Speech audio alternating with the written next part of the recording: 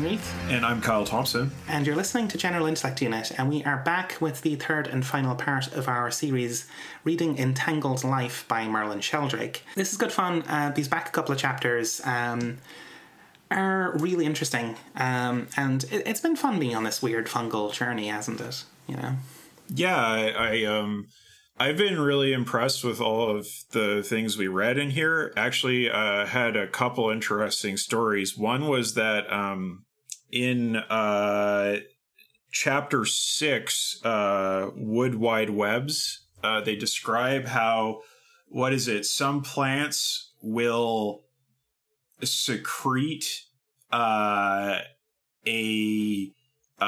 info, what do they call it? Like an info chemical that attracts wasps to protect them from like aphids and other predators, right? Like, and actually, when I was visiting my mom last week, I saw this in action. In my mom's garden, there was a plant there that had sort of like an open weeping wound that it seemed like the wasps had inflicted on the plant. But the plant seemed fine at the same time, like it was healthy, even though it was weeping. And the wasps were just like all over it. And we were like, what the hell is going on here? Like, are the wasps like attacking the plant? And then I read this chapter and I was like, wait, no, actually what's happening is that the plant is getting the wasps to protect it from predators or like parasites and stuff, right? So that's like, that was so weird to have like that sync up in real time like that. Sent my mom an email as soon as I got back home. I was like, hey, I figured out what that was about. But there were a lot of wasps in that garden, so it was a little bit scary, you know.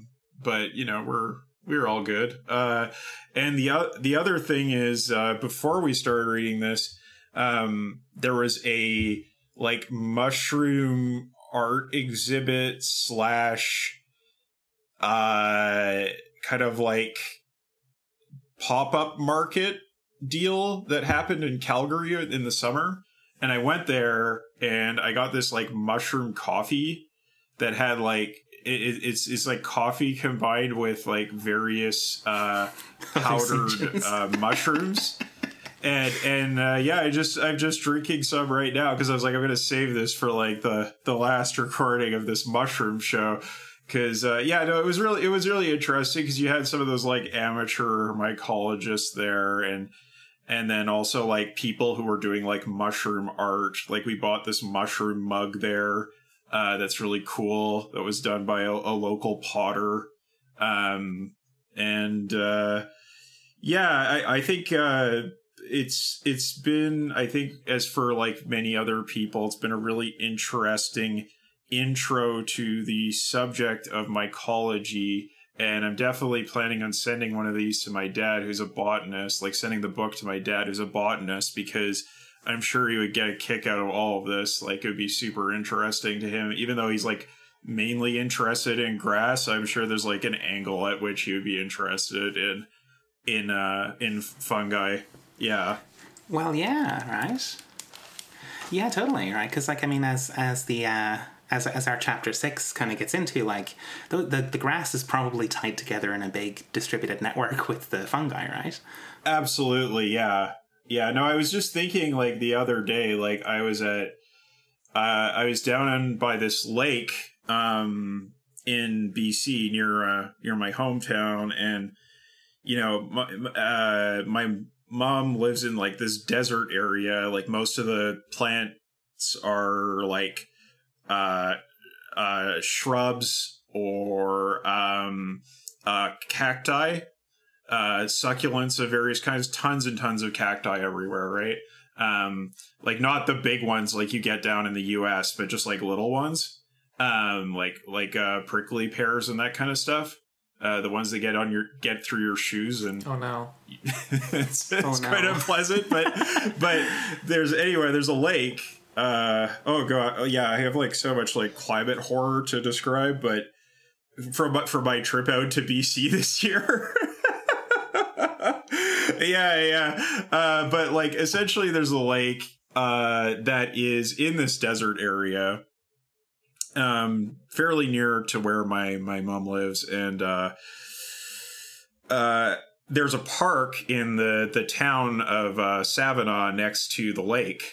And in that park, there are these huge deciduous trees, like truly like old growth. They must be old growth trees. Like, I think they were oaks, I want to say.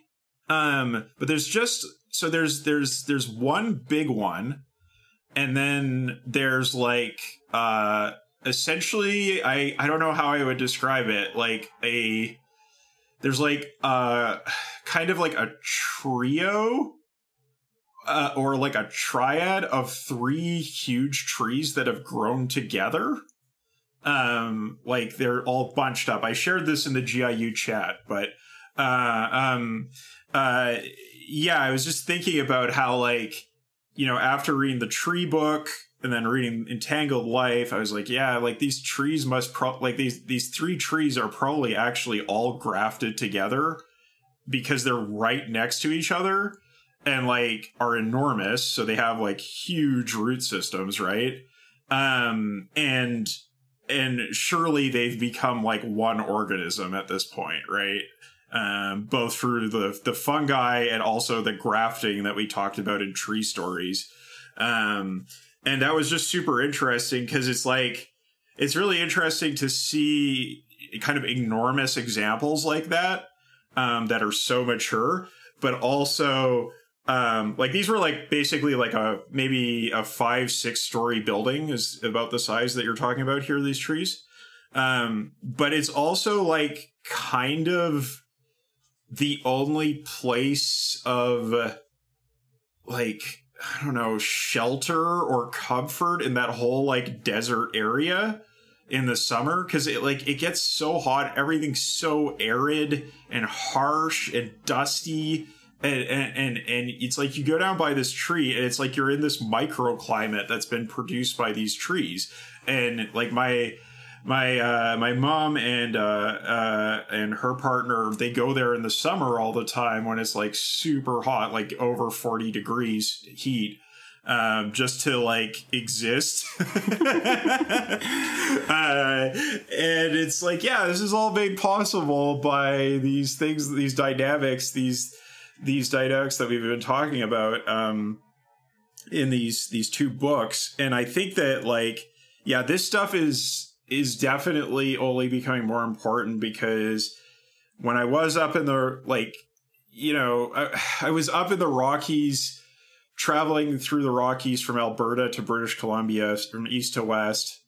And, you know, the last time I was really seriously up in the Banff area, which is like that really famous tourist area that everybody gets images of for like tourism promotions for Canada. There were still like glaciers around the town of Banff, like fairly sizable glaciers.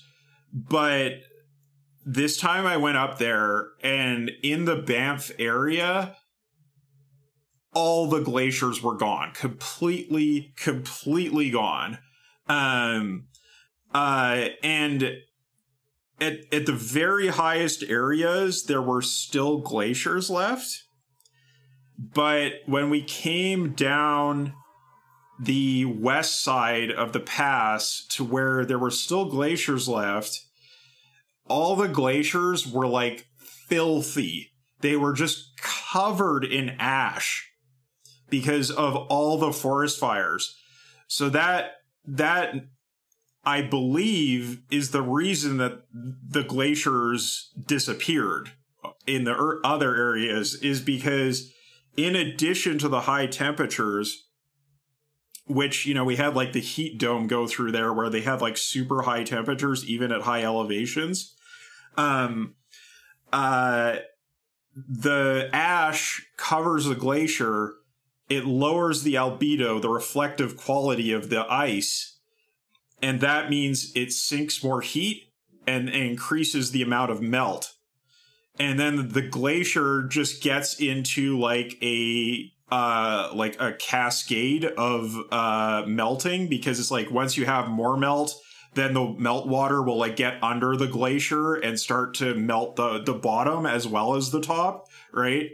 And that has just like eliminated glaciers from areas my entire life. I cannot remember not seeing them there. Like, they will never come back in our lifetimes, I guarantee it. Because like there will be like prodigious amounts of snow over the winter, but it's not going to form a glacier. It will melt in the summer. And yeah, and then just even coming like, you know, past there further west into the interior of British Columbia, it was like, you know, we were driving at night. There was tons of smoke. It was hard to breathe. And then it was just like, you know, we were driving along the highway and you could see the forest fires up on the mountain ridges, just like burning like ominously in the darkness.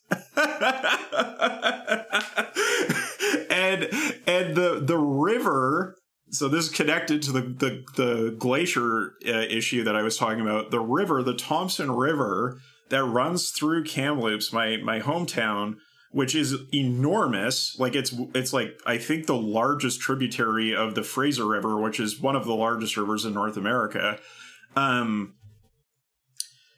It was, the water was so low in the river that like there were sandbars appearing in the middle of the river, and there were sections of the river where the water level was so low that there was like kind of just a stream going through the riverbed, and that's all that was left. You know, it was like the river was like in danger of becoming a lake, you know, because the water level was getting so low. And it's like the amount of water that would normally in the past have flowed through there is like unfathomable amounts of liters and liters and liters and liters of water. And so like as the glacial melt, you know, becomes more severe, then yeah, like these rivers are going to be less and less glacier fed and more just, you know, a feature of like the rainfall and initial snow melt in the spring, right? And so it's like massive water supply issues, and also just like heat issues, and you know, tons and tons of trees this summer in that area died from either sudden temperature changes or from extreme heat or from the smoke, meaning that they were just not getting enough light. So it's really only the strongest trees that survived the summer. And, you know, those big trees I was talking about were like the one, like were fine because they had such an enormous root system and, you know, such an enormous canopy, and they created their own microclimate. And it's like people are going around cutting down old growth trees in British Columbia all the time. Like, it's a runaway problem. And it's like, these trees are, you know, yes, they're gold in terms of carpentry and stuff, but like they are gold in terms of like ecosystem survival and resilience as well, in a way that like nobody seems to understand, despite it being blatantly obvious in the extremes of climate that we are facing right now. You know, it's like what are they thinking? You know, there's just Like, it's like, we could just plant new trees. It's like, no, you fucking can't. What are you talking about? Like, if you go to a clear-cut zone in the climate that we have now and plant a bunch of saplings, like, they're not gonna make it. Are you kidding me? They're gonna die from the drought, or, you know, the wind, or whatever it is. You know, there's so many hostile factors. Yeah. Well, what a novel concept, right? It's like what the author here and the author of Tree Stories are both imploring us to do is to look at these things as like living systems, you know, and not just like collections of inanimate objects just standing around in a field, you know. Yeah, but you know what Heidegger literally called the standing reserve, right? It's just like everything just exists to be used. Yeah. It's real fun, you know. Watching a feedback loop turn into a feedback noose in front of your eyes, and nobody else seems to realize it. Well, people are upset. I will tell you that. People are more upset there than they are here in Alberta, because it's worse there. It's a lot worse there. Like, it is. Yeah, there's way more forest there to burn. The water supply is not as steady. You know, it's already very hot there. You know, people are upset and concerned. I don't think it's a matter of like people not recognizing there's a crisis. Like, even like, you know, watering your lawn was banned in Kamloops over the summer. So yeah, I think, you know, there's less of a head in the sand situation there than I would see here, for instance, or, you know, in Europe, right, where it's like, or in Northern Europe, I should say, where it's like, yeah, things are really weird, but they're not threatening per se, right? You know, in Southern Europe, it's like, holy shit, things are bad. But in the North, it's kind of like, wow, this is strange. But people aren't like panicking, you know? So it does depend where you are. But I don't think that matters to like forestry multinationals very much. Oh God, no, absolutely. Yeah, let's dive into chapter 6, Wood Wide Webs. This is a really interesting chapter because it goes over the, I think, a fairly widely acknowledged notion that,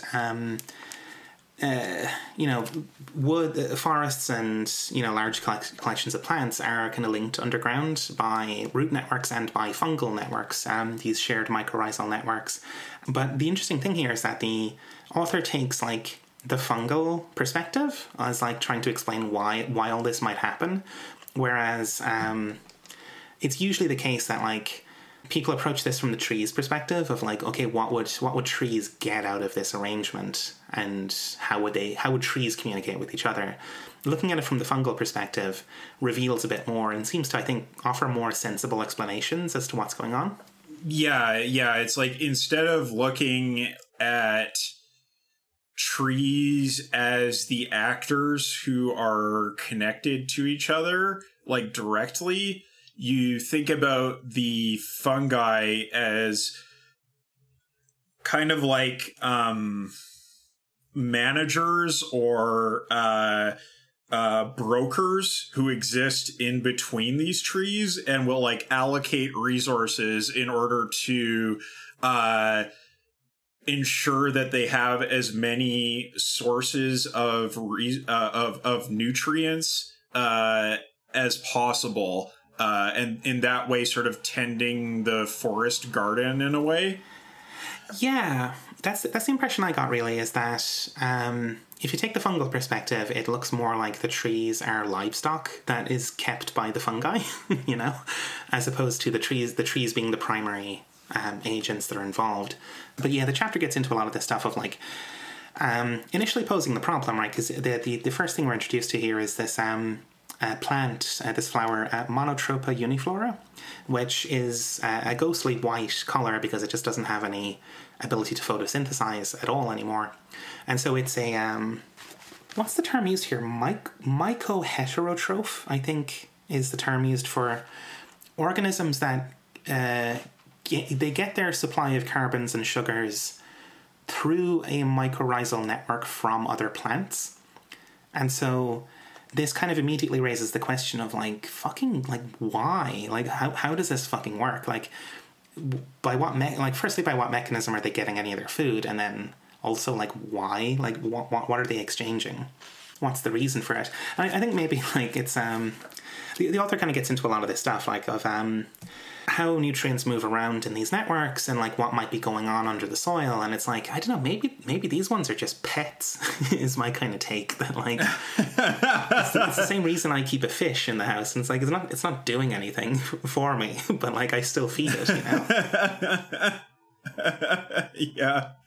Yeah, it's really hard to say like what they supply to anyone else. It is kind of like keeping a house cat, you know. It's like it doesn't contribute much of anything to the economy of the house, but it's nice to have around, you know. I think also this was the plant that the author was considering way back in the first chapters when he was trying to figure out, like, okay, what would it feel like to be a fungus, you know, and like, why would you partner up with this weird plant that doesn't seem to do anything? And then he kind of intuited that it might have something to do with shelter, that like having a docking station in those roots might be, it could even be a fucking warehouse. They just store carbon in there to move somewhere else, you know what I mean? Yes. Well, and it's very funny because it's like, you know, does this plant necessarily perform those functions better than other plants in the area? Maybe, but like, we don't really know, right? Yeah, which I guess is something that the author does kind of bring up a fair bit, is that like it's super difficult to study any of these things. And it's hard to get a sense of what's actually going on. And part of it is like the restrictions of our kind of mental models of like how we approach things. And that like we need to try to approach things like from the fungal perspective, try to understand them on their own terms, as difficult as that is, because it's really hard to take an inhuman perspective on things. Yes. We need to think through metaphors and concepts in order to better understand how these things might behave. One of the common themes that's raised a lot in this chapter is the notion of these being very big collaborative networks and like mutual aid. That there's a kind of huge like wood-spanning community that's doing a kind of the kind of dynamic, semi-planned economy that we're sort of quite fond of on this show, right? It's a kind of socialism of the soil, perhaps, or maybe it's completely deregulated Thatcherite fucking markets that's going on under the soil. You know, it's like yeah, it can be pretty hard to work out what's happening. Yes, it is. It is very difficult because you're sort of working by way of like metaphor and analogy, and the metaphors or analogies you choose to think with are going to color the way that you're observing the phenomenon and like categorizing it. So that is only aggravated as an issue by how difficult it is to track activity within these systems, right? Right.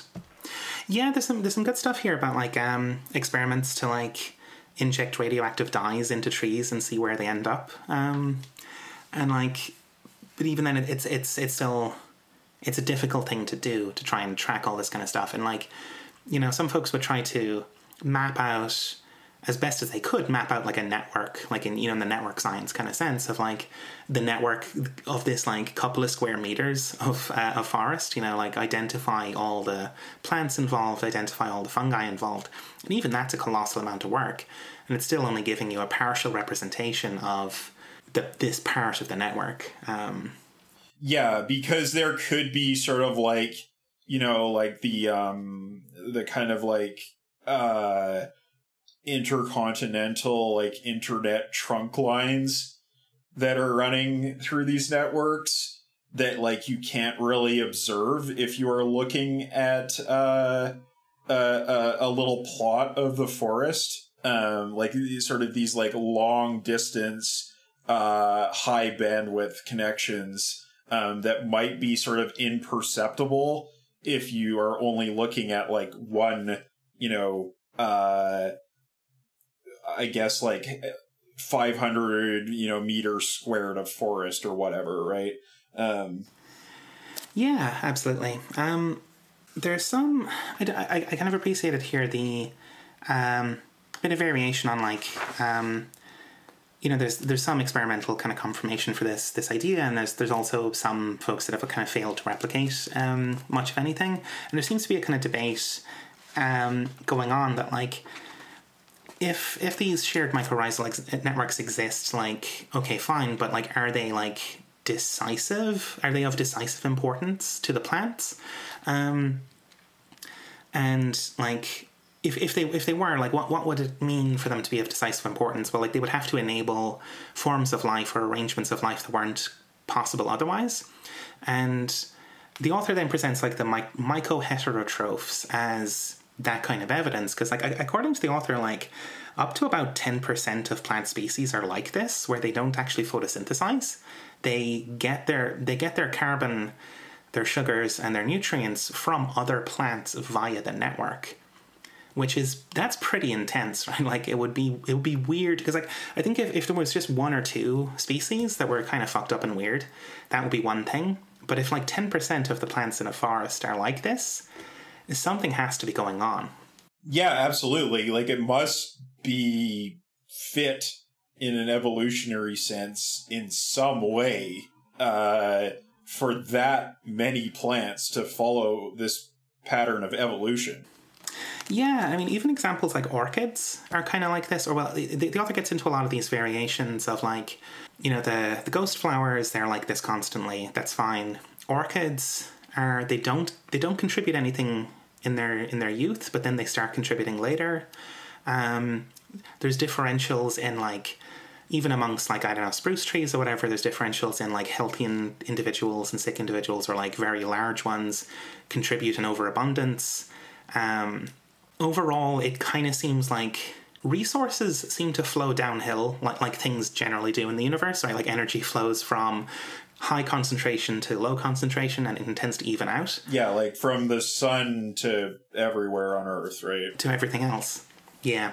So resources seem to be evened out in the network, but it's happening faster than just passive diffusion would allow for, and seems to be more directed than just diffusion. Which brings us back to that notion that maybe the fungi are deliberately...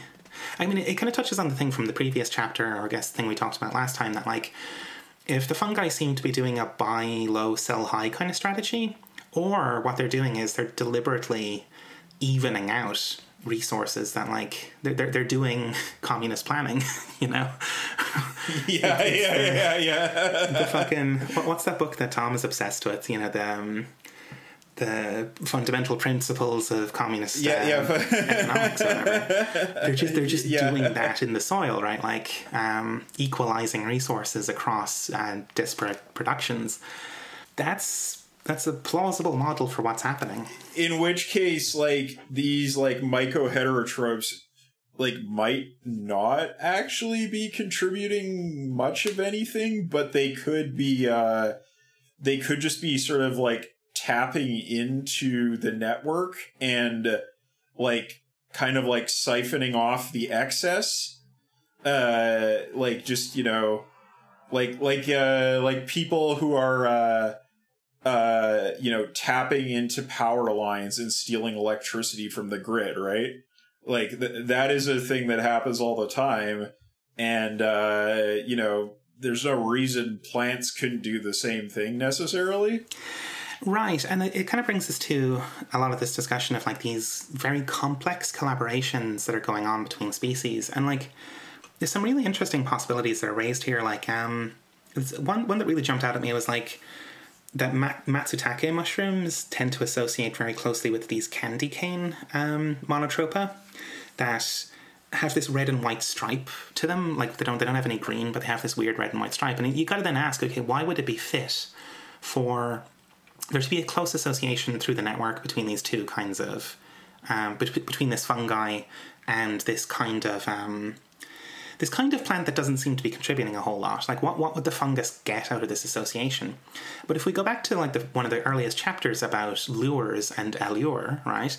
Matsutake mushrooms, they're a truffle, right? Like they really want to be dug up and eaten. So what better way to do that than to advertise your fucking presence with a red and white striped sign right above you? That's right. Yes, exactly.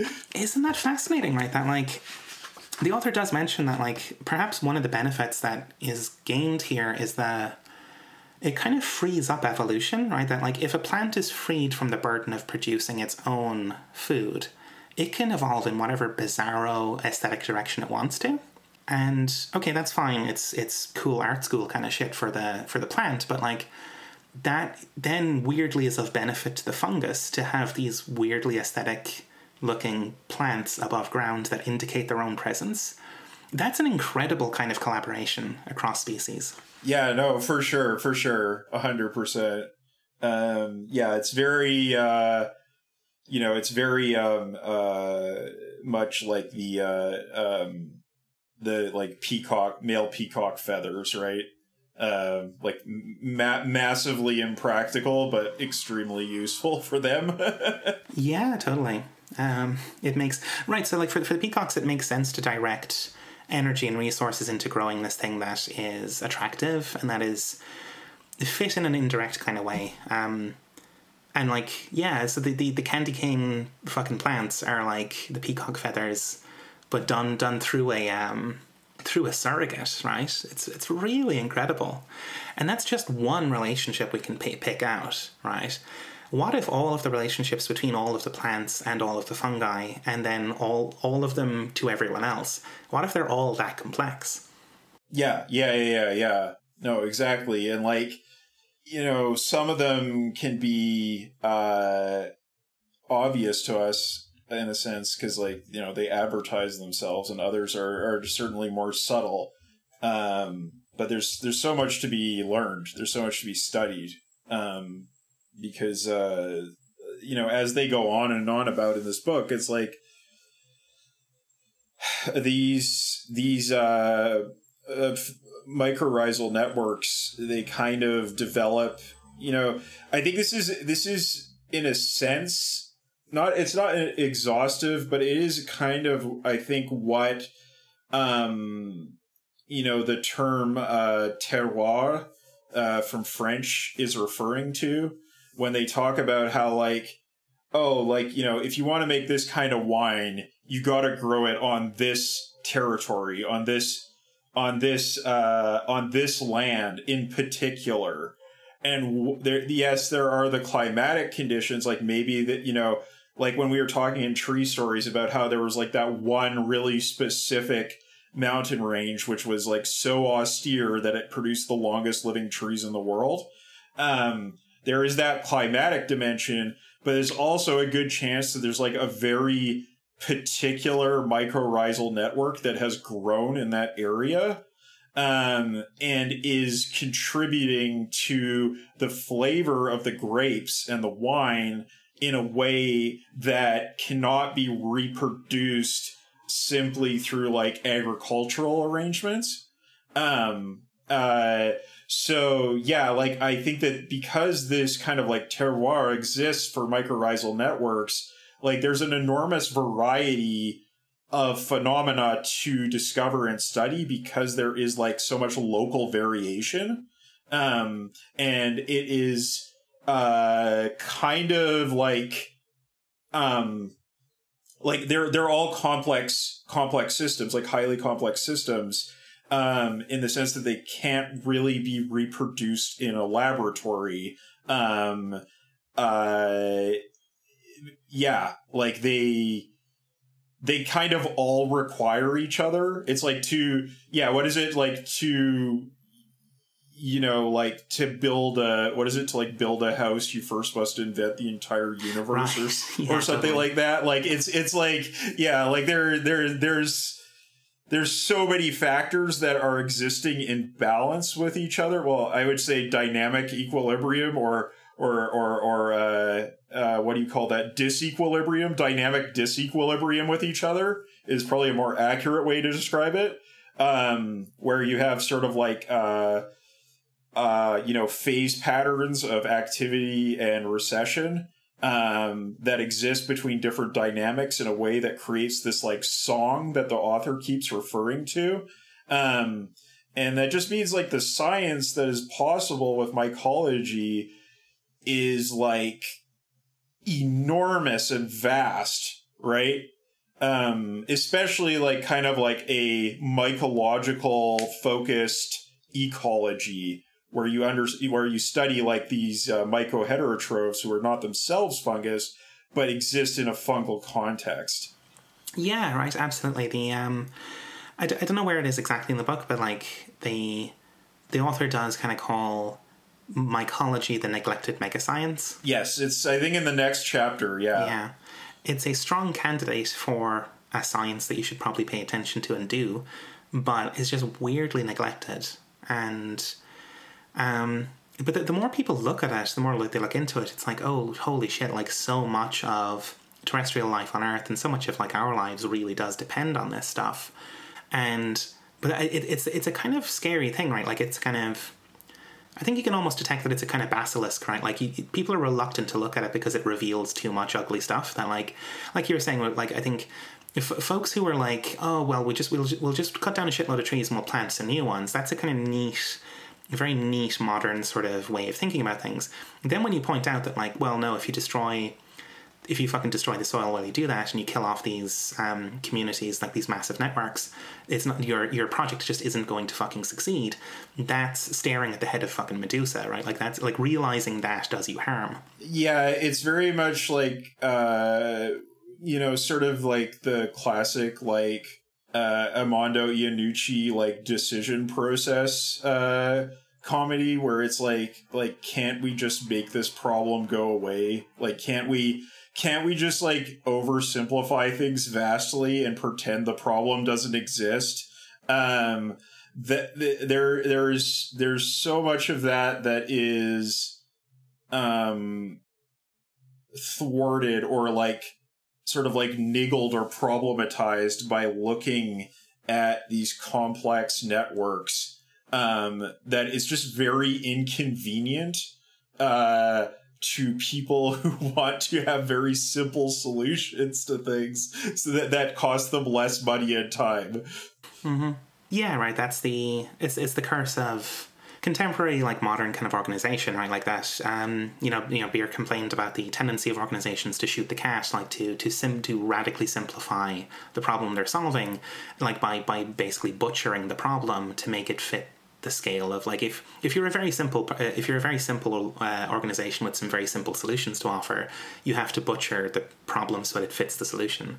And this just keeps coming up, right, over and over again, that we're constantly shooting the can in all kinds of ways. And when you point out that, like, not only is that action stupid, but it's also not going to work, that's the thing they fucking hate, right? Is like, it's one thing for their actions to be stupid, but for them to be failures, that's over the fucking line. Right? Yeah, no, that's the thing that they really don't want publicized to ever acknowledge. Yeah, right. Not only is this dumb, but it won't fucking work either, you know? Yeah. Uh-huh. I don't know. Like, I don't know why this fucking reminded me, but it kind of did that. Like, there's this thing that fucking happens, right? Especially with like authoritarian kind of styles of thought, where they drill into this extremely simplistic mindset. Like, because I think authoritarian patterns of thought often emerge in response to hyper complex situations, and the person goes into a clench reflex and just decides, fuck this, I'm gonna like double down on strongman bullshit and I'm gonna fucking smash the problem. And but then it ends in fucking disaster, right? Like the 1,000-year Reich lasted 11 fucking years. It always ends in catastrophe. Or what we've learned about like the like pandemic response in China, where it was like when people were like revolting about the lockdowns, the government couldn't do anything because Xi Jinping was not in the country. And they literally couldn't do anything without him giving orders. Because everyone was so terrified.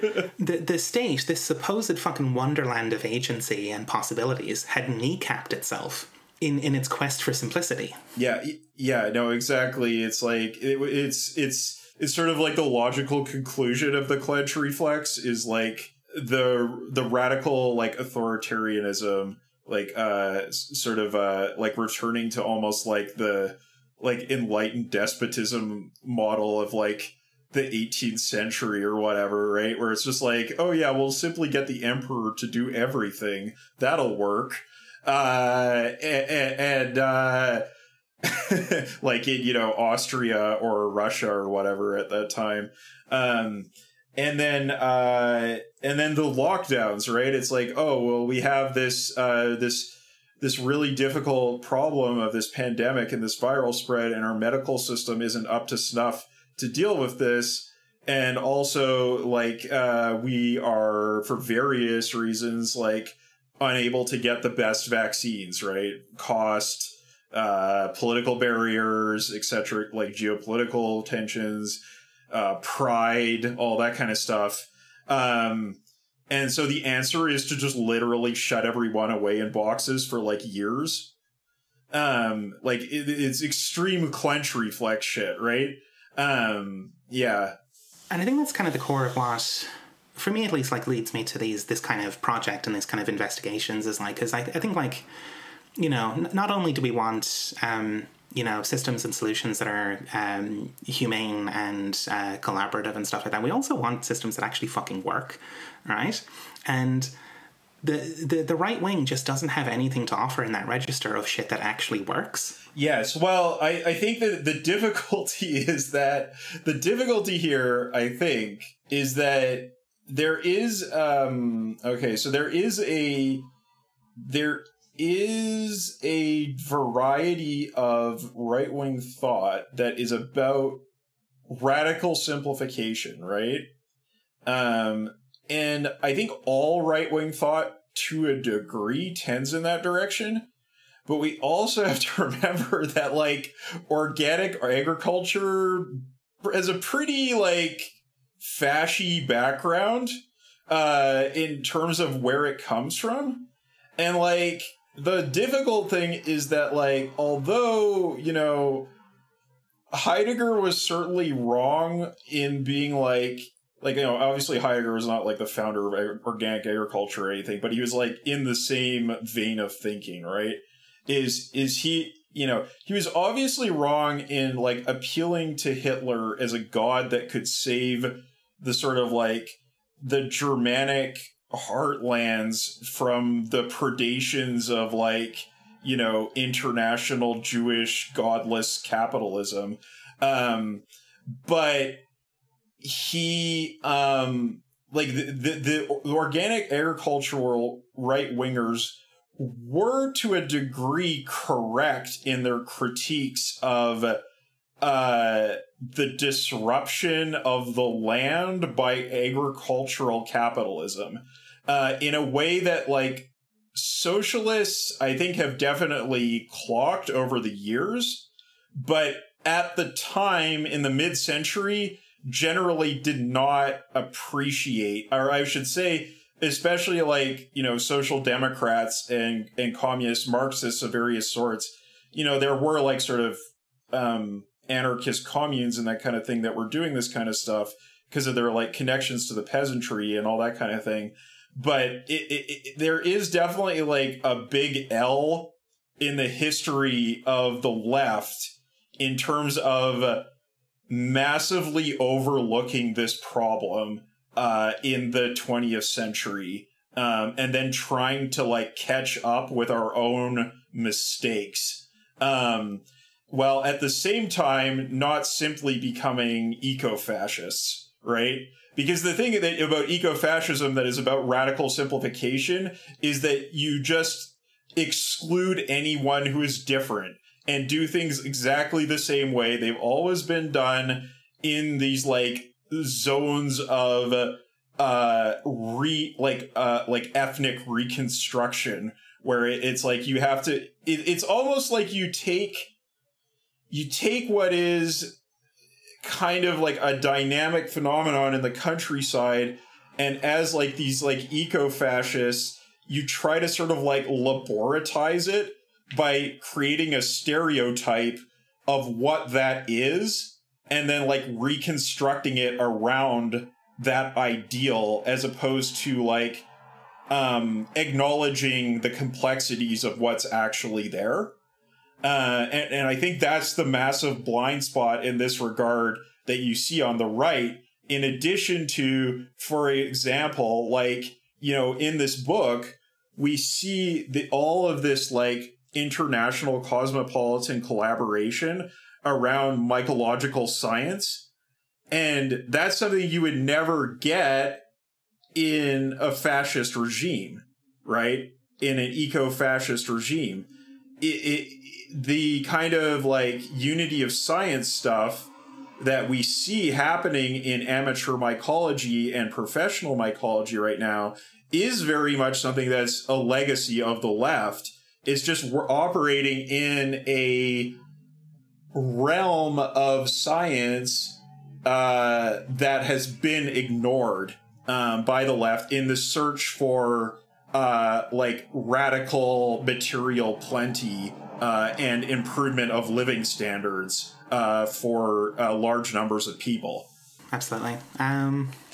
Yeah, we're trying to correct things. It's going in a slightly better direction. Let's see what we got here. I think this part where we get to these infochemicals, which kind of like the pivot that the author uses here is that like it would be tempting to think of this as like a forest utopia, like pure mutual aid, but like really like these networks seem to convey a lot more than just conveying resources for everyone's benefit. You get weird kind of shit, like some plants produce poisons and send them out along the network, you know, to fuck up their competitors, you know? They're like the black hat hackers of the Wood Wide Web, right? Yeah. So what's shared in the network is a bit more ambiguous and ambivalent, in the sense that it's not exactly a kind of like purely virtuous kind of thing that's going on. Like the network is kind of like all networks are in some way value neutral, right? And we get this really interesting example then of these infochemicals, and how they're probably propagated through the network as well. That like some plants will send out a plume of volatile compounds to attract wasps when they're attacked by aphids. And basically scientists have observed that this kind of travels a distance that's implausible for it to just be going over the air. Like it has to be going through the network to really kind of affect these other plants. And it brings up this question of like, what is, there's clearly communication going on within the network, but what form does it really take? Is it that, does the plant deliberately send out an alert signal via the network? Or does the plant, the first plant to get attacked, does it just instinctively scream and the fungi pick up the signal and they deliberately relay it to everyone else as a way of protecting their livestock, perhaps? To me, the latter seems a bit more plausible. Yeah, so, well, it's a difference. The way that this is traditionally being conceptualized, and this is not, like, as the author notes, this is not necessarily a helpful conceptualization, is the distinction between yelling "watch out" and or you know, danger or something like that, and simply screaming because you're in distress, right? And again, this is like semantically problematic because like screaming that you're like because you're in distress can effectively be a watch out as well, right? Because people can interpret that as, hey, something bad's going on over there, right? Yes, the intent is what they're getting at. And again, it's like, well, okay, but obviously these plants don't have the level of cognition, or I should say the type of cognition we have, because it's like, we have like, the whole like lizard brain, and then the prefrontal cortex and all these different complex cognitive systems that allow us to conceive the world in terms of volition and cognition. And so like maybe thinking in terms of that problem of intention is actually not very helpful here. Because it may obscure more than it reveals. Yeah, totally right. Like, that is something that will kind of be, it's a bit of a theme in this later part of the book, is like kind of the problems of projecting our models onto these things, right? Like, is it, because it's just so tempting to read it in ways that correspond to us, right? Or maybe maybe it is something that's analogous to like maybe the two possibilities I named there, right? Like either the tree is the agent and it uses the internet basically to send an email to the plant next door to it, or maybe the plants are just kind of stupid and it's the fungus that's the agent that has the cognition that it recognizes a threat and then deliberately propagates a signal to all of its pets to like tell them to arm themselves for defense or whatever, or it's kind of both, right? Like it's a kind of weird machinic libidinal kind of complex that adds up to a behavior that's just not human. It's an inhuman behavior. Exactly. So like if we think about, sort of the human body, right, and the endocrine system, like when we are in distress, or our body recognizes distress in some way, our endocrine system will just like dump all kinds of chemicals like cortisol and this kind of stuff into our system, right? Like to activate a fight or flight response to deal with the situation. It's very much conceivable that like when a plant is attacked, it just like floods its system in some kind of infochemical, right? As oh shit, we need to take whatever countermeasures we can, because the plants, the one thing they note is that the plants, if they are warned in some way or primed in some way to protect against the pest, they can take some chemical countermeasures to protect themselves, right? And so this is the value of the infochemicals being sent from one plant to the others, is that the other plants can prepare to defend themselves. But is there a message being sent of everybody watch out, get ready to fight? Or is it just a matter of like, similar to our endocrine systems, which tend to be very stupid, right? Like it's very lizard brain, right? It's just like, we have all kinds of situations. Like if you have PTSD, you have like all kinds of situations where you will have an extreme endocrine response to something that does not warrant it in any way. To fucking nothing. Nothing happens. It's simply a trigger mechanism, right? Like it is not a considered activation of the system. It is just your body saying, A looks like B, activate the oh shit button, right? That's all that's going on. I'm very familiar. That happens all the time. No, absolutely. It happens to me all the time, whether it's because of trauma or it's because of autism or it's because of, disability-induced trauma, right? Like, this shit happens all the time, and your prefrontal cortex is just trying to do the best it can to, pick up the pieces after your endocrine system has gone through the roof. Right? So it's very conceivable that, a plant could have that kind of, endocrine response, right? And then it's like, okay, so if it's going through its whole body and into its roots and connecting to the mycelial network, then yeah, there's going to be a lot available but it's also possible that the fungi could just, give it that extra little boost, right? That like they were describing when they said that like the diffusion of nutrients happens faster than you would expect through just like simple like physical diffusion. It could be like, sort of like a packet handling system, right? Where it's like, oh yeah, these are higher priority packets, so they get sent through first, right? And that doesn't necessarily require a sophisticated like what do you call that, theory of mind in order for it to function. It requires decision and computation in a sense, but it doesn't really require analytical cognition and strategic thinking, like foresight thinking.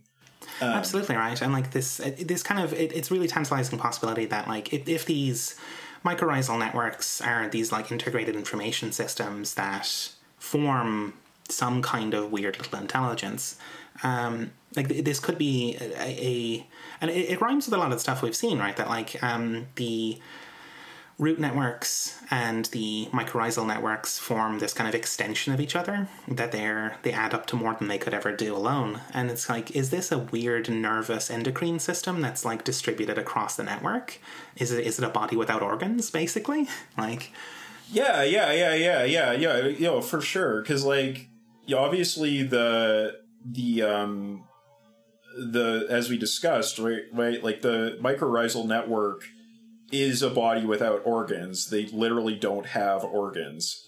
They have modalities, but they don't have organs. And plants have organs, but they, insofar as they exist in that network, they're kind of more of like, how do you say, like sort of like a chemical soup that is a part of this like broader, I don't know what you would say. It's almost like sort of like a hydraulic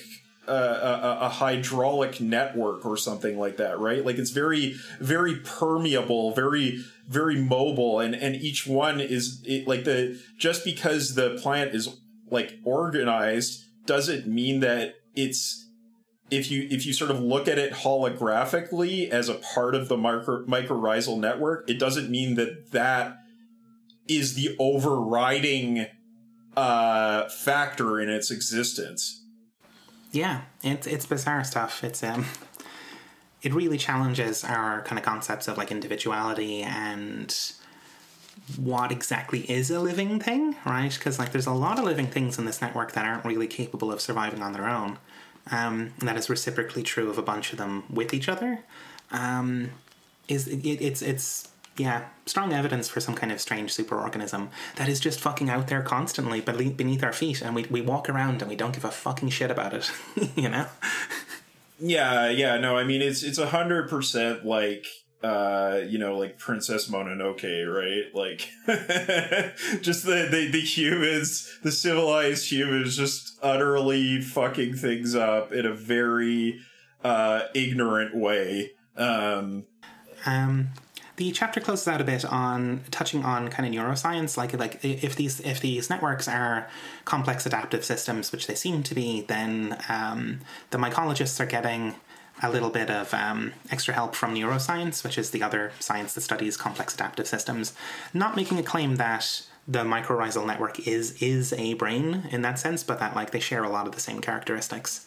Yeah, I mean, it's a brain in the way that Beer meant it, but not necessarily in the way that a biologist or an anatomist or physiologist would say. Mm-hmm. Yeah. Let's see, Chapter 7, Radical Mycology. This chapter is largely about at a high level, it's about the transformative powers of fungi and how they've been deeply involved in many world transforming events in the past and seem to be kind of pivotal to the current transformation we're going through. This initially kicks off on their powers of decomposition. This shit is insane, right? Like, because the short version of the story here, I guess, is that when plants came out of the ocean with the help of fungi, they didn't initially have wood. Well, the story actually starts with the author describing how they're vibing in a what is essentially like a fungus hot tub.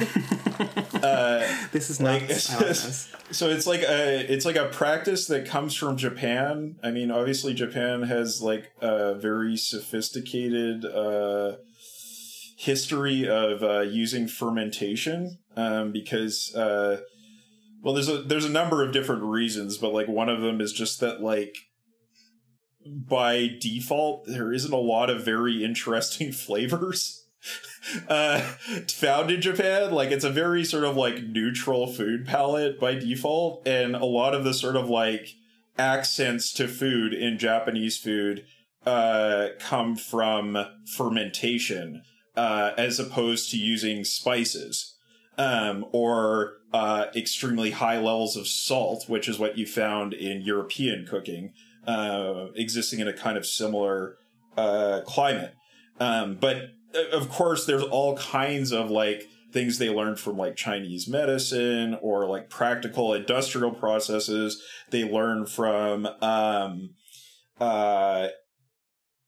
fermentation, and also like beyond just sort of like food health practices, it goes on to things like these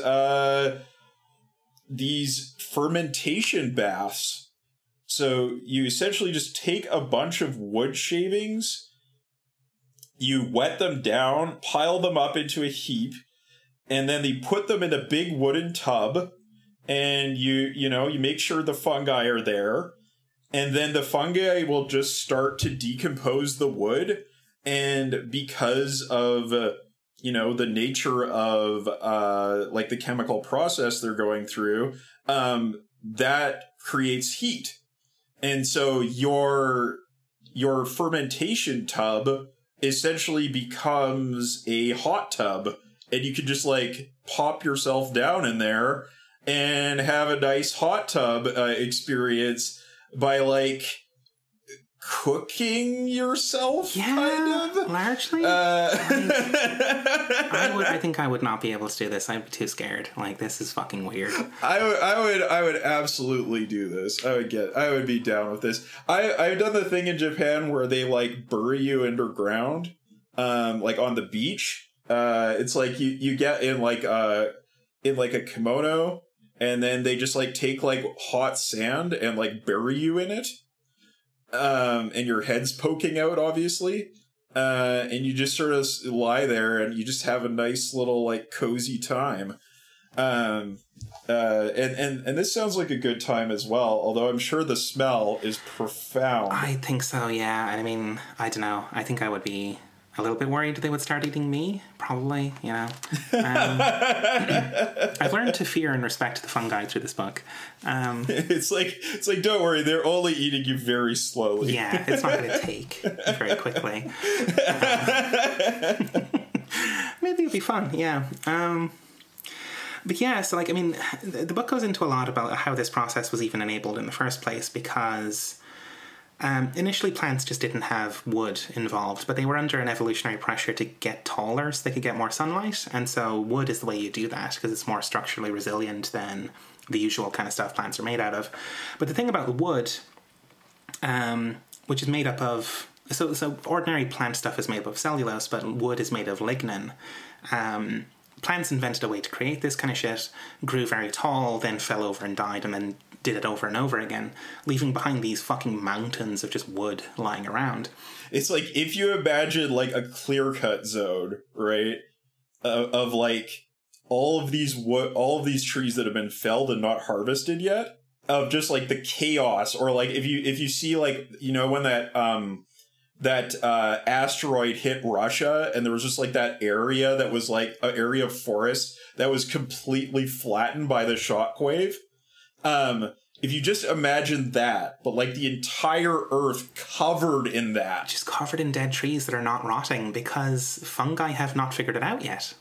Yeah, there's no decomposition. There are obviously there's obviously plants growing on top of the plants. So this isn't quite what you imagine as that disaster zone, but the degree of biomass is what you should think about there, and then some. And during this period, colossal amounts of carbon dioxide are pulled out of the atmosphere and turned into wood, which just fucking piles up to the heavens, because nothing can break it down yet. Eventually, fungi figure out how to break this stuff down with these... it's explained in some detail here, but basically, some fungi release some enzymes that are able to break it down. Like, lignin has a very particular structure to it. A lot of enzymes will just bounce off like Teflon. If you can figure out these particular enzymes, let me see if I can quickly find the word for them. Peroxidases? Peroxidases, that's what it is. They're able to break down lignin, and finally, fungi can get at this resource to decompose it. The plants induced an ice age, and it wasn't until the fungi just discovered how to metabolize or decompose all this biomass that the carbon balance of the atmosphere went up again, and the ice age ended, right? Right, because huge ice age. Plants suffered greatly at the hands of the thing they had created for themselves. Does that remind anyone of anything? The levels of CO2 had crashed. When fungi decompose wood or decompose anything, it releases energy and CO2 back into the atmosphere, which warms the place up again. But crucially, a lot of this stuff had sank out of reach of the fungi, and that's how you get coal.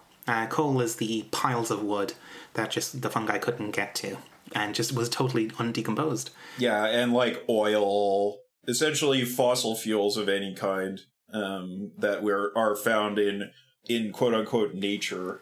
So when you see a rotting lump of wood out in the wild, that's it's doing this chemical combustion. Like fungi are chemically combusting that wood, and then when you pick up a lump of coal and burn it, you're just doing a different kind of combustion on the same material, which is pretty strange. And we get this absolutely wild statistic. It says, today, fungal decomposition, much of it woody plant matter, is one of the largest sources of carbon emissions, emitting about 85 gigatons of carbon to the atmosphere every year. In 2018, the combustion of fossil fuels by humans emitted around 10 gigatons. So we're at as absolutely out of control as our emissions are, we're at 1/9 of what fungi release into the atmosphere per annum. That is fucking incredible. And it also just kind of presents the counterfactual world where it's not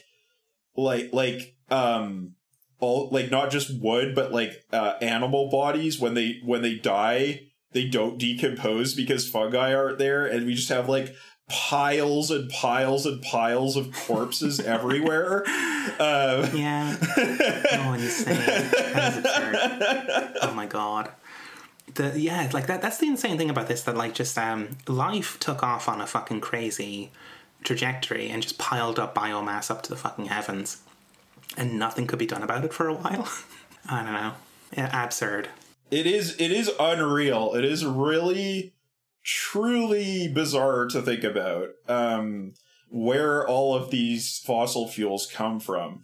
And the other thing they noted is coal will be decomposed by fungi if you just leave it sitting out, because it's been exposed to the air, unlike the coal underground. And also there is a particular kind of fungus that gets into the fuel tanks of jets and decomposes jet fuel. And I assume this also is part of the reason why if you leave gasoline in your gas tank too long, it'll go bad. Is because there's fungi in there that are bringing it down. Like you hear about the sort of the way that it will decompose into like water. If just left in your gas tank, it will like destabilize and decompose into water, and then you get water in your gas, and then it doesn't burn as well, blah, blah, blah.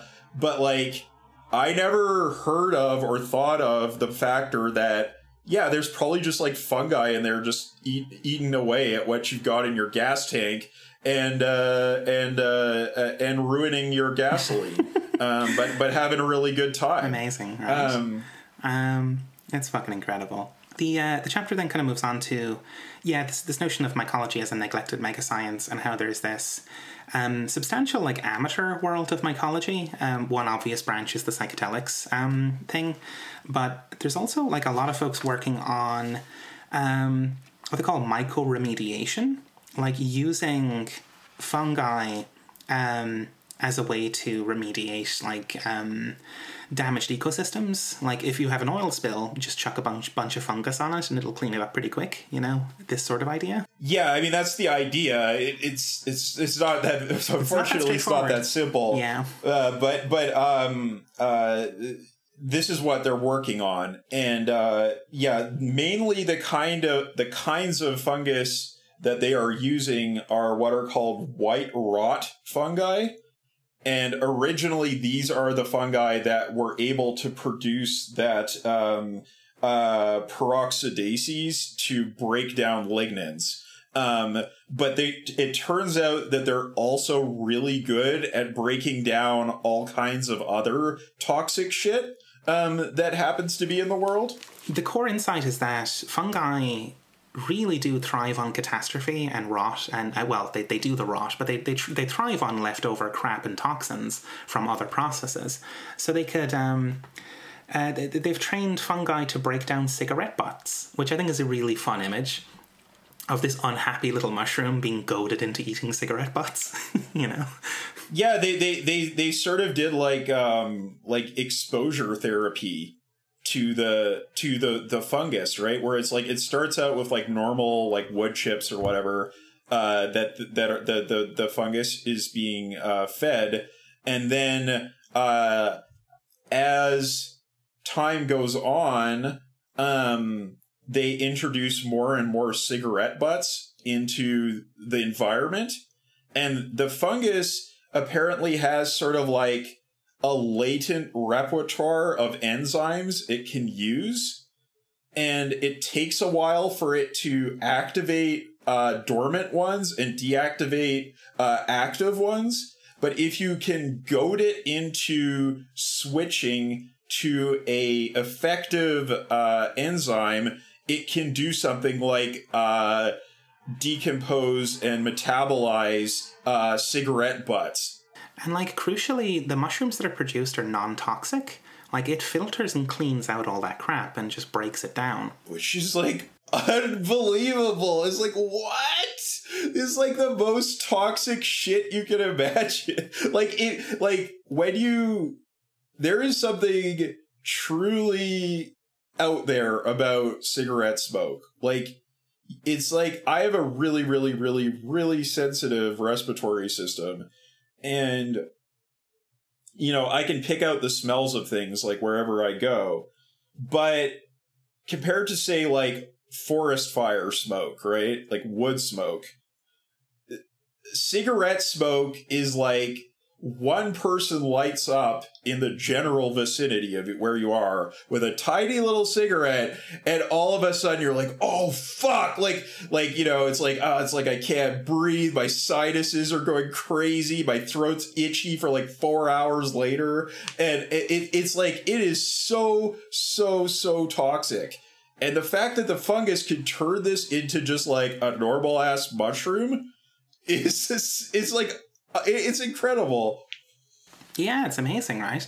There's another example of them using, again, this rather unhappy image of being coaxed into eating used diapers, and just like it, but it does it like a champ. Once you like make it, once you force it to like rifle around in its bag of tricks to find something that can do it, yeah, it does it like a fucking champ.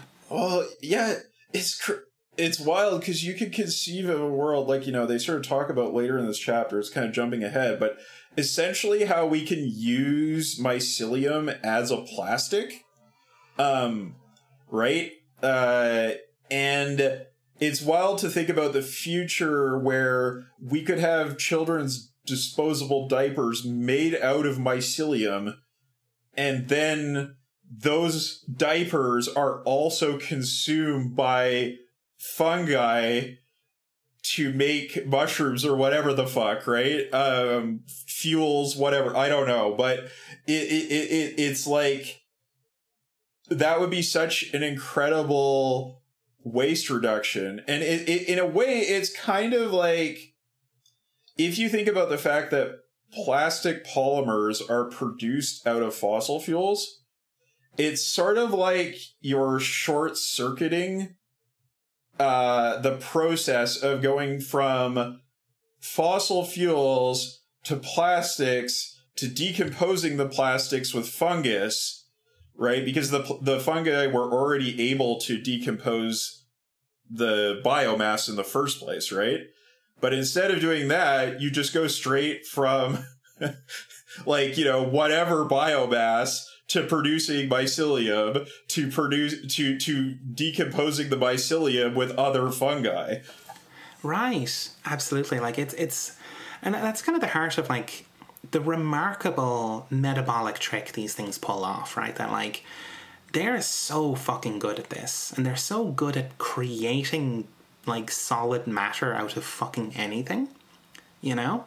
And we have these like sad imitations like plastic science or whatever the fuck, and it's like, okay, if we happen to have a big fucking thing of oil lying around, we can turn it into, you know, toys and fucking phones and stuff or whatever.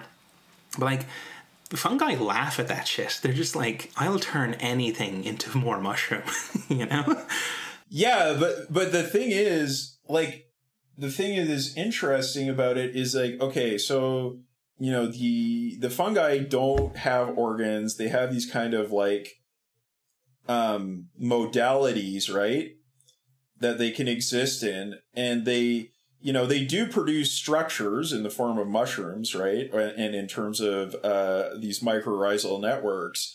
But like, we can get the fungi to mold into shapes, and like all kinds of shapes that our imaginations can come up with, and that's something that they can't do, right? And so like there's all these kinds of like interesting creative possibilities that are made possible by the idea of like not just creating mycelium, by creating molded mycelium. And they even talk about like impregnating the like not in a literal sense, but like including like electrically conductive minerals and components into the mycelium in certain molds in order to create like circuits that have been built within the mycelium. So then when you dry it out, you have like a computing system or information communication system that has been like built into the structure of the thing that you have created, almost like making like you know, like a silicon microchip, but in a living, growing thing. Yeah. It's really intense, right? Like it's and like that's the pivot from the decomposition to the construction. We get there via the termites that farm fungi, and like that's fucking nuts, right? These African macrotermes termites. These guys, they build enormous structures. But like, and you might ask, what the fuck do they do in there? Do they sit around and, you know, just play Xbox or whatever? No, they farm fucking fungus, right? Like they have these ants have like a technological mass society that's built around agriculture. And, you know, the reason they build the mounds is so they have a controlled climate. Like, they invented AC like 30 million fucking years ago so they could farm fungus. And it's the fungus that digests their food for them. They take the wood chips. This is why they go after wood, right? This is why termites love to eat wood. Well, they don't eat it. Well, in a very indirect way, they do. They grab the chunk of wood, they bring it home, chuck it onto the pile of fungus. The fungus breaks it down and spits out all these delicious juices or whatever. And it's that stuff that the ants feed on. It's externalized digestion in a technological mass society that's a lot fucking older than ours. Yeah, because like these termite mounds that are built out of like sort of the, I mean, it's kind of like this macro structure where it's like you build the fermentation chamber and then it just keeps growing and growing out of the waste of the chamber, right? And some of these last like, what is it, like hundreds of years. They've existed as like cities of termites. And so that's like on par with like various human cities. Like my hometown is about 200 years old. That's it's like the same age as a termite mound. They're going to be around a lot longer than your town is. I'm sorry to break it to you, you know. I think so. Yeah. And I mean, I love also the story of how people like use the termites to fuck over the French. the French colonizers, they were doing sabotage by introducing termites into like the colonial administration buildings so that they would like they ate up all the colonial records. Like, can you imagine? Like, it's like, oh, like, no, the permanent records are gone. Like, we can't do a colonialism. We can't categorize people. Yeah, it's just amazing. Yeah, I think that's incredible, right? Because like, at some point in this chapter, it's noted that fungi just are a kind of voracious hunger in a bodily form. Like, they're just pure appetite. And like, termites have the reputation for being pure appetite as well, but it's an extended phenotype via a different species. It's because they're feeding the fungus. and the termites is also interesting because the fungi that is produced in the termite mounds is huge and also considered a delicacy, but it's another one of these fungi that have been impossible to produce in a controlled human environment because the micro regulation of the temperature and the oxygen, the gases that are available for the fermentation that is done by the termites is so sophisticated that we haven't been able to replicate it. And so it's like, yeah, like they not only build these structures, engage in all this organized activity, I mean, literally cannot live without this symbiosis with the fungus because their food source is entirely dependent on this fermentation. But they also do this really, really sophisticated like HVAC work. They've got AC. Yeah, exactly. They've had it for longer than we've had. It's incredible. And like, I don't know, just what a wonderful example of like a natural, like non-human cybernetic system, like a goal-directed, feedback-driven mega system that's composed of all kinds of high variety parts. Like, it's incredible. Yeah, and they were talking about how like people in it's like West Africa, right? West African areas, like they like worship the termites as like divine beings, and like there's like a creation myth about how like God required termites in order to make the universe. To build, yeah, exactly. Like, they're builders. It was like, well, I can't do it without the termites. Which is so great. That is incredible, right? And like that role, that notion of building is the pivot into this fairly long discussion of like using mycelium as a construction material, like deliberately growing, just feeding shitloads of sawdust and crap to these things and building bricks and leather and all kinds of shit. Which, you know, it can be summarized as that, basically. There's all kinds of companies doing this and trying to and having some serious success with it. The main one they mention is this company Co-Renewal, which has like a patented construction process and what sounds like really sophisticated means of production in order to roll out just like tons and tons and tons of mycelium. And, you know, they're using it in all kinds of interesting ways, some of which are horrifying, like working for the Pentagon. But they do also seem to have like some kind of like, what do you call that? You know, it's like it's like at the beginning of like the enshittification curve where like the company will make something available to users in a very sort of like open and productive way. Like, I don't remember what exactly that phase is called, but they seem like I'm not as optimistic about this company as the author is necessarily, because I know that enshittification is a thing. Right? But like essentially they will like license out their technology to groups of amateur mycologists or communities or whatever who want to use it to build something or other or experiment with something or other. And then they can go on and like use it for like their particular niche cases without having to pay huge license fees.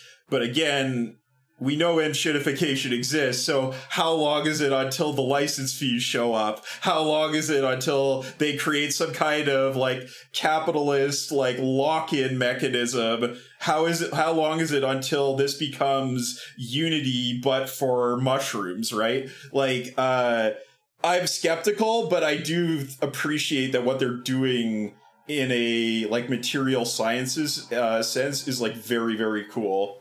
Yeah, absolutely. I think, yeah, it's like how long until they pull an oracle on this. But I kind of hope that the grassroots amateur mycology stuff can keep that in check, or somewhat. There's a kind of like open source substrate to this stuff that might be harder to contain, I guess, you know, if folks are able to just replicate it on their own.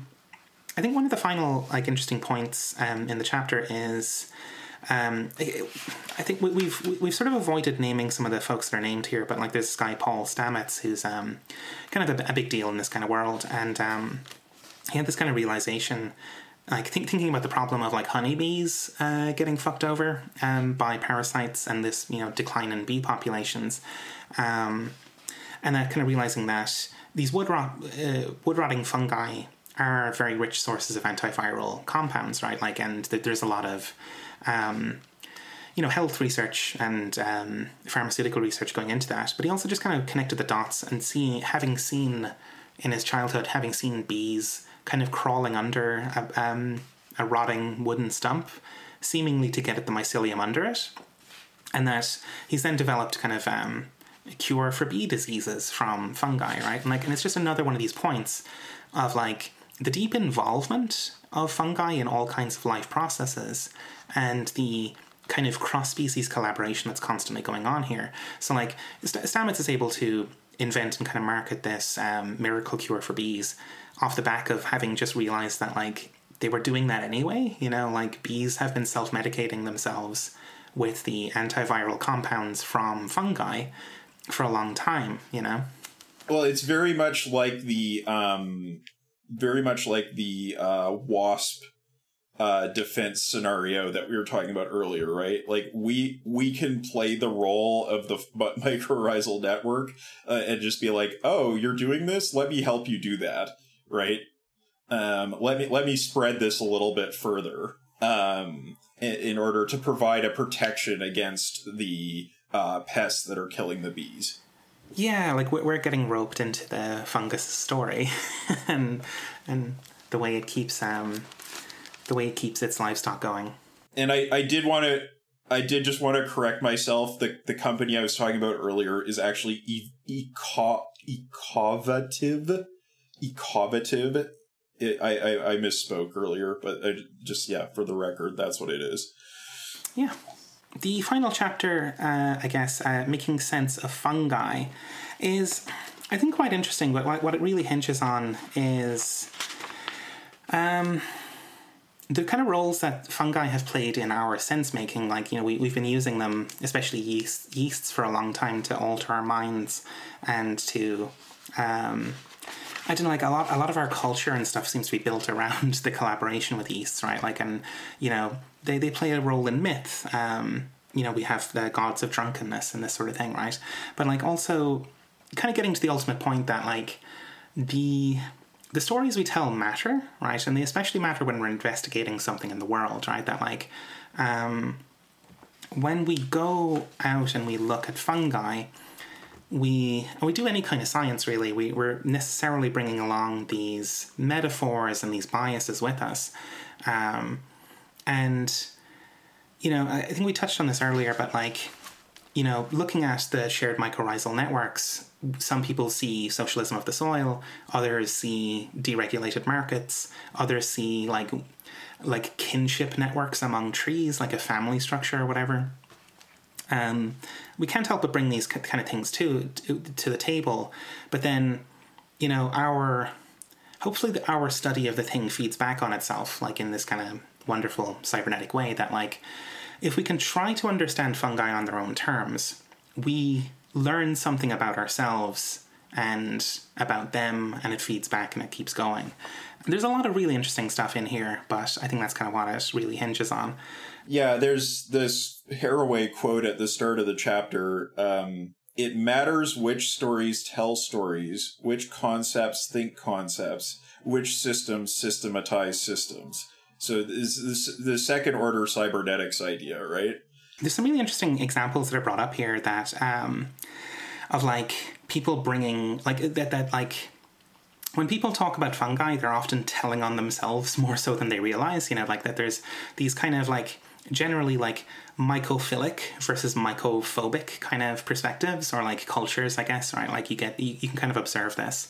There's one example here of Charles Darwin's granddaughter, Gwen Raveray, maybe, I can't pronounce things, describing her Aunt Etty, right, which was Darwin's daughter, and her weird obsession with stinkhorn mushrooms, which have this, like, really insane, like, phallic appearance.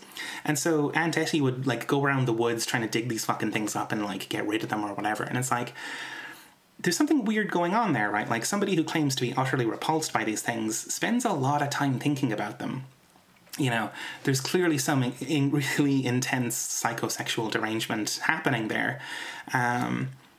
And doesn't that reveal, like, our relationship with the fungus reveals something of ourselves, right? And that, I don't know, there's a nice story here of, like, our investigations into these things being ways of, like, revealing something in ourselves, right? Like, what we see in the fungus tells a story about ourselves. It kind of reminds me of how in Tree Stories, there's the story of how, like, all the garbage in New York was handled by the pigs that they brought in. But then because the pigs were having sex in the streets, that they were like, we gotta get rid of them. You gotta get rid of these pigs. Like, we can't have them around. It's obscene. It's obscene. Even though, like, the answer, like, in the absence of that was to, like, train an entire army of garbage people to go around and pick up garbage when the pigs were just doing it for free and also providing food. So, like, it's very like the Aunt Etty, like, tried to purge obscenity from nature, but, like, really just kind of, yeah, like, telling on herself and making a bit of a fool of herself, too, right? Absolutely. Yeah. The author also kind of suggests that, like, when we come with all these biases to studying fungi, maybe the answer is to kind of step back and try to see the fungi as agents in themselves and see the many relationships among many agents, right? Like the fact that the lichens are not just the product of fixed partnerships, but like they're products of these dynamic partnerships. They're an array of possible relationships among a number of players, right, that like emerge into lichen. And to really make sense of fungi, you probably have to step back and think about this along continuum. Like it's not that they are, you know, necessarily all about mutualism or they're necessarily all about competition. There's a lot of both going on in those networks. Yes, absolutely. Yeah. Which is like kind of what we see everywhere. it's like where life is involved. I mean, it's like, yeah, like, I mean, oftentimes I think as socialists, we're very much inclined to emphasize the cooperative dimension of things because we're surrounded by a capitalist society where cooperation is entirely bent towards the ends of competition. It's not that it doesn't exist; it's that it's essentially like, you know, perverted into something that is highly antagonistic and destructive. But like, you know, if you just look at the natural world, it's really, really, really easy to find examples of competition everywhere you look. Like you just have to be, you just have to observe for like any length of time and you will find it, right? And it's not to say that, you know, yeah, competition is the law of the jungle, blah, blah, blah. It's just to say, yeah, you have to be able to hold two ideas in your head at once. And this isn't to argue in favor of market socialism, because that was a lot of their sort of shtick, but, you know, because they were like, well, we have so much cooperation in socialism, but we don't have enough competition. But it was like, if you actually looked at how like socialism, like, you know, sort of actually existing socialism existed, that wasn't true at all, right? Like, yeah, there was something I guess you could call cooperation, but only in like the most sort of like anemic sense, you know, like it's like the like sort of the most like cooperation under duress, and like the way that sort of the constant exhortations towards cooperation and altruism, it like conversely bred the worst forms of cynicism in people. Yeah, because it was all a moral kitsch, right? Like the whole shit about like comrade or whatever the fuck. Like, no, and at that point, nobody believed it. It's like, this is insane, right? Like, we're clearly at each other's throats. They know, but nobody believed it because it was all under duress, right? And we get a similar kind of thing whenever like companies, like workplaces, try to emphasize the cooperative dimensions of the workplace, like calling it a family or a team, or, you know, we're all in this together, etc., etc. It just brings out tons of cynicism in people because it's all under duress, right? And so it's like, I don't think the market socialist line was actually correct, because they made assumptions about socialism that weren't really sociologically founded, right? And assuming that competition was the answer to these problems, when actually it's probably something more, I guess, of my own biases, to do with the sort of like the dynamics of the society and the degree of freedom that exists, right? That is the problem. And to turn it into a cooperation versus competition dichotomy, is maybe a bit missing the point. And I think it's kind of the same with these mycorrhizal networks, right? Is like, you have to be willing to see like how these dynamics play off of each other. And they do it in a kind of, like a dynamic way. Like, you know, it's like when they were talking about how, what was it? The altruistic fungus, if you like put two of them together, in the same environment, they would become competitive with each other, right? Even though we assume that they're sort of inherently altruistic in the same way that like Stalinism had this kind of idea that like if you came from a working class family, that made you somehow like essentially a worker, and you would get like higher promotions within the bureaucracy because of your background. When it's like, well, no, but if you put somebody into a bureaucratic context like that, they're going to be a different person than they were as a worker. And there's no sense in having this kind of like genetic essential notion of sociological status, right?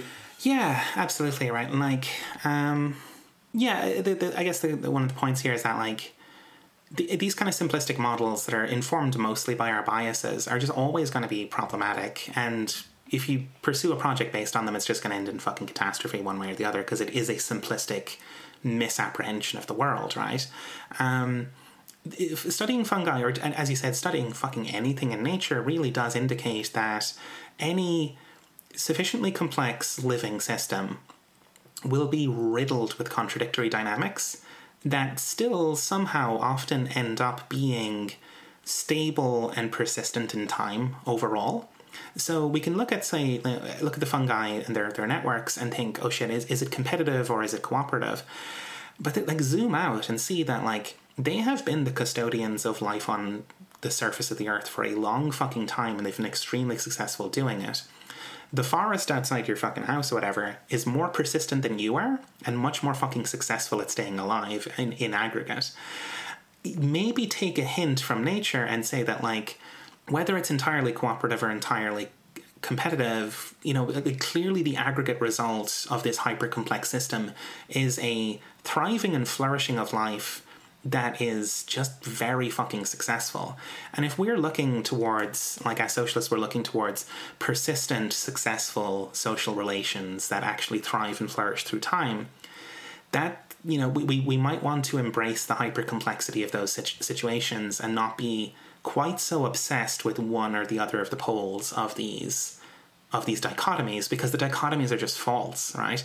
And that can be quite uncomfortable like territory to be in, because I think honestly a lot of socialists really have committed to very simplistic, like laughably simplistic models of the world. Well, yeah, I mean the thing is it's not that the dichotomies are false necessarily when I think about it, but they're like relative and positional, right? It's like, yes, you can be like competitive in this context and then switch over to being more cooperative in another context. And yeah, it's like they're not essential poles, they're part of a dynamic process. And yeah, like it's difficult to put this into practice because we want to be suspicious of what like organizations we engage ourselves in, right? Like we want to be skeptical, and in a way, like, if somebody is saying everything's all relative, it's all dialectics, blah blah blah, you can get away with anything, right? You can get away with anything. You say, oh, it all works itself out in the long run, all this kind of thing. It kind of cycles back to being its own problem, right? Where it's like, the idea of like the Leninist future will be perfect, so any amount of suffering is worth it. It kind of ends up like in the same place as like this like implementation of a horribly predatory system in our socialist organization is only a stage towards the greater utopia of balance and the long run development of what we experience. And so, like, I think it is about, in a way, like being quite open to observation and having a variety of these, like, what Haraway calls stories that we can operate with, because it's only under like careful scrutiny that we can actually say anything more than stereotypes, right? Yeah, certainly, right? And, you know, accepting that no single story is going to capture everything. Like, we have to have an array of stories and a kind of, you know, an array of stories and a kind of set of values by which to, like, navigate that, you know, space of, like, which stories are, you know, attractive to us. Which I guess is, again, kind of rhyming a lot with what we read in Neither Vertical Nor Horizontal, right? Like, we can't expect any given model or any given story to be the one silver bullet, right? Like, the verticalist fucking Leninist organization is the one true party, all that kind of shit. Or the, you know, distributed fucking just mass of the anarchist stuff, you know. Neither of those are going to cut it. Like, everything is always going to be in this kind of mixed mode. And so, like, mycorrhizal networks are like that. And, like, I what I love about all this is, like, that it does rhyme with a lot of the, like, political theory stuff we've been reading, and with a lot of the system stuff we've been reading. That, like, if we take a mycelial perspective and we think of, like, a mycelial logic of social organization, would we be better off than just recycling the same old shit that we've been recycling? Right, and this is the big question. You know, can we do something with this conception of networks that isn't the same as the network conception that was criticized in from between vertical and neither vertical nor horizontal, right? Where we had the anarchists who, you know, said everything would just work itself out because networks. Like, can we do something with this new form of, I guess I should say this expanded form of natural science, that allows us to think differently, organize differently, and be responsive and constructive and dynamic, as opposed to being self-sabotaging or self-defeating. Yeah, absolutely. Yeah, I think we could learn a lot from the dynamism and the variety proliferation we see in fungi. They're incredibly successful organisms, and they do it on the back of a radical openness and a radical variety that is really kind of scary to us, you know, being that wide open. Yes, exactly. We will always have a tendency towards organization, I suppose, in a way that they do not. But we can try to sort of think more modally, more dynamically, more like the hyphae than like building blocks, you know? Yeah. The final part of the book, the epilogue, it's just kind of it's a strange little story of kind of how the author got to where they are in terms of, like, making the book. When they were young, they were obsessed with these piles of leaves that would pile up in autumn, and then over time would become smaller and much less leaf-like and more soil-like.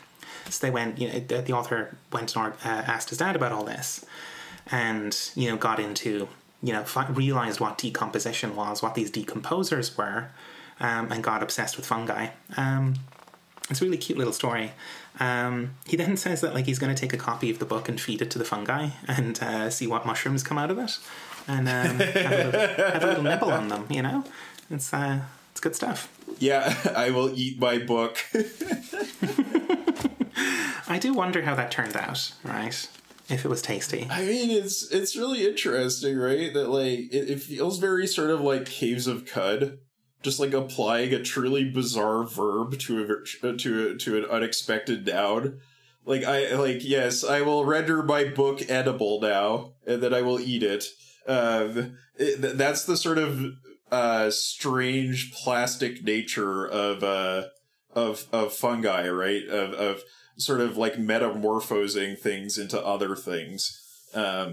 It's very, very, very bizarre, and yet at the same time very familiar and intimate, if we could just open our brains to it. I noticed that these last couple of chapters didn't have quite so much of the sexual themes and the kind of relationship themes. Well, I guess the whole book is about relationships, but there's less of that erotic content that was in some of the earlier chapters. Yeah, I think there's a little bit of it that comes up, but less for sure. I think it's because it has to do more with human uses of fungi in industrial capacities, and also it has to do with sort of like cognitive modes, right? Like constructive cognitive modes. So it's a little bit focusing more on the mycologists than the fungi and their relationships, right? And so it may be, in fact, useful to, go back and look at what's examined in those final chapters and then think about it in that relationship, sensuous, kind of erotic way that is, found in the earlier chapters of the book. Like, what is, like you think about something like, they just sort of talk about like, what do you call it? Like substitute leather or fake leather or artificial leather or whatever. And it's like, yeah, like we have a very sensuous relationship to leather, which you could go and examine, right? Like it is not like it isn't there. It's just maybe by moving into that more sort of like human society frame, we are like obscuring it in the way that like Darwin's granddaughter was a bit obsessed with doing. Right, totally. It is there, I guess. I think there was one other thing from that last chapter that I kind of forgot to mention, that like the author does kind of go over like how, again, it's a kind of repetition of something from earlier in the book, that like you're trying to categorize, like we generally go around trying to categorize things, right? Like it's the Aristotelian project of science, right? To stick things into categories by their similarities, whatever. But like fungi totally defy this. Like they blast categories apart, that like the same species of fungi can just turn into all kinds of different shapes that don't look anything like each other. Like if you came with a Aristotelian mindset to categorize them, you'd get it totally fucking wrong. And to the extent that like some mycologists have suggested just giving up on the species notions of fungi, is just like, because it's to some of them it seems like it's an actual just fantasy, the notion that there are even species there. Right. It's like a fantasy that we are. It's sort of like geocentrism, right? Or adding tons of epicycles to the Ptolemaic astrological system, right? Or astronomical system. That it is.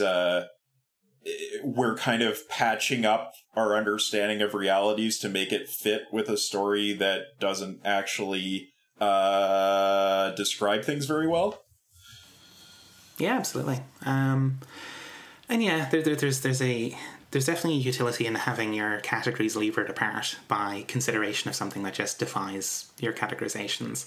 And it might make you reassess things, it's like, I mean, maybe I've just been harping on this a bit much, but like, yeah, if you're somebody who cares about changing the world for the better and you're a bit dissatisfied with where actually existing socialism ended up, maybe levering those categories apart and reconsidering everything in the context of what's actually observable is worth doing in the same way. Yeah, and the other thing that's sort of nice about these final chapters is they talk a lot about how, I guess sort of in the same way as what early health insurance looked like, because these mycological solutions to problems are finicky and quite alien to our typical ways of doing like materials and chemicals and all these other processes, as a matter of necessity, there is a huge degree to which this stuff is done by amateurs, quote unquote, is like part of sort of like collaborative networks, mutual aid, all of these kinds of things that are very accessible to us. And so in terms of sort of doing like quote unquote like science for the people, this is a scientific field that is very open to participation.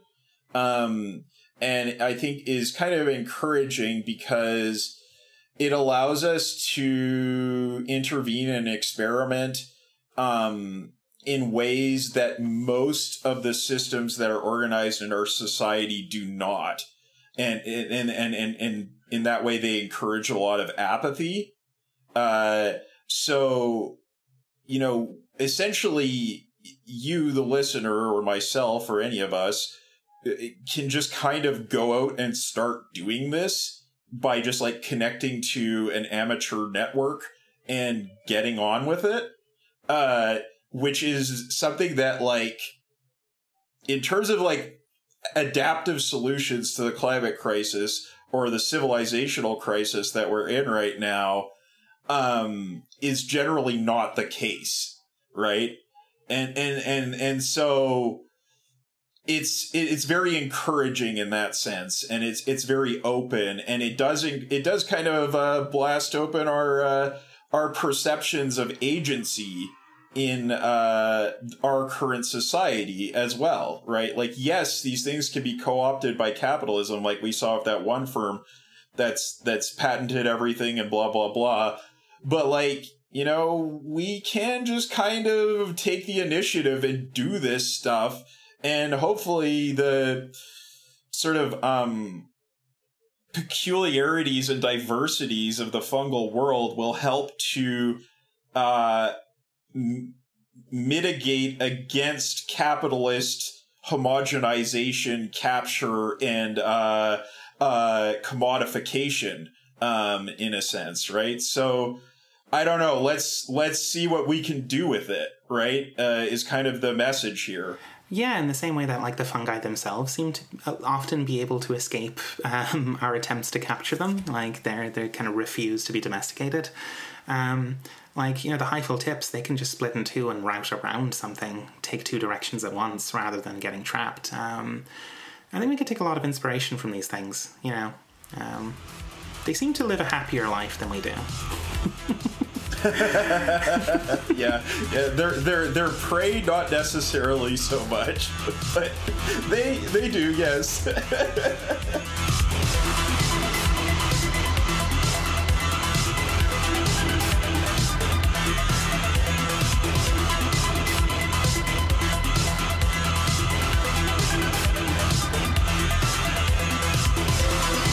Thank you for listening to General Intellect Unit. While we wait for the next episode, you can find us on Twitter at GIUnitPod. You can find us on Facebook. We're on the internet at generalintellectunit.net, and we're on all the podcast apps. If you'd like to support the show, help keep us alive, and get access to our community Discord, you can go to patreon.com/generalintellectunit and give us a couple of bucks a month. Every contribution is greatly appreciated. This show is part of the Emancipation Network, a Marxist podcast network and research collective. Go to emancipation.network and check out our sister shows, such as From Alpha to Omega, Gemsuit Utopia, Swampside Chats, and Mortal Science. They're all excellent shows and excellent folks. As always, thanks for listening. We hope you enjoyed this show, and we hope you'll join us again next time.